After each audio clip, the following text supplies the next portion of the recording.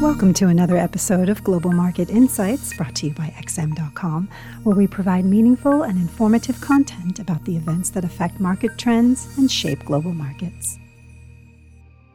Welcome to XM.com. I'm Cristina Marujos, and you're listening to today's Daily Market Comment podcast by Rafi Boyadjian for Tuesday, June 8th. Markets were mostly drifting sideways on Tuesday, awaiting fresh clues on stimulus plans in Europe and the United States, as fears of central bank tapering and higher inflation continue to haunt investors. The U.S. Consumer Price Index on Thursday will be one such clue, and although a decision by the Fed to begin reducing its monthly bond purchases is still a few meetings away, the strength of the incoming data could determine whether tapering starts later this year or in early 2022. Given that at most the Fed is expected to telegraph the commencement of discussions when it meets next week, taper speculation will likely only intensify in the coming weeks. However, the European Central Bank will probably try to avoid any mention of tapering on Thursday, even though it is hard to imagine that policymakers haven't begun giving any thought as to how the PEPP program will be phased out. Nevertheless, the ECB's coherently more dovish tone of late could put a dampener on the euro if it's repeated on Thursday. The single currency slipped slightly on Tuesday after failing to reclaim the 122 level on Monday. The dollar index, meanwhile, was up 0.2% as the greenback advanced 0.3% against the yen and pound. A broadly weaker yen underlined the slight risk-on mood as European stocks opened modestly higher, flirting with fresh record or recent highs. It follows a lackluster session in Asia where many of the main indices were unable to hold on to earlier gains. U.S. stock futures were also mixed, with the E-mini for the Nasdaq Composite last trading marginally in positive territory, but S&P 500 and Dow Jones futures being slightly down. The recent pullback in Treasury yields seems to be propping up Wall Street for now, particularly tech stocks, which are more sensitive to increases in long-term borrowing costs due to their sky-high valuations being determined by expectations of future earnings. However, although both the S&P and Dow Jones are on the cusp of closing at new all-time highs and the Nasdaq is extending its rebound from the May dip, there doesn't seem to be much momentum in equity markets at the moment. One possible lift for stocks could come from a deal being reached between Congress and the White House for President Biden's infrastructure proposal. The president has rejected the Republicans' latest offer of just under $1 trillion,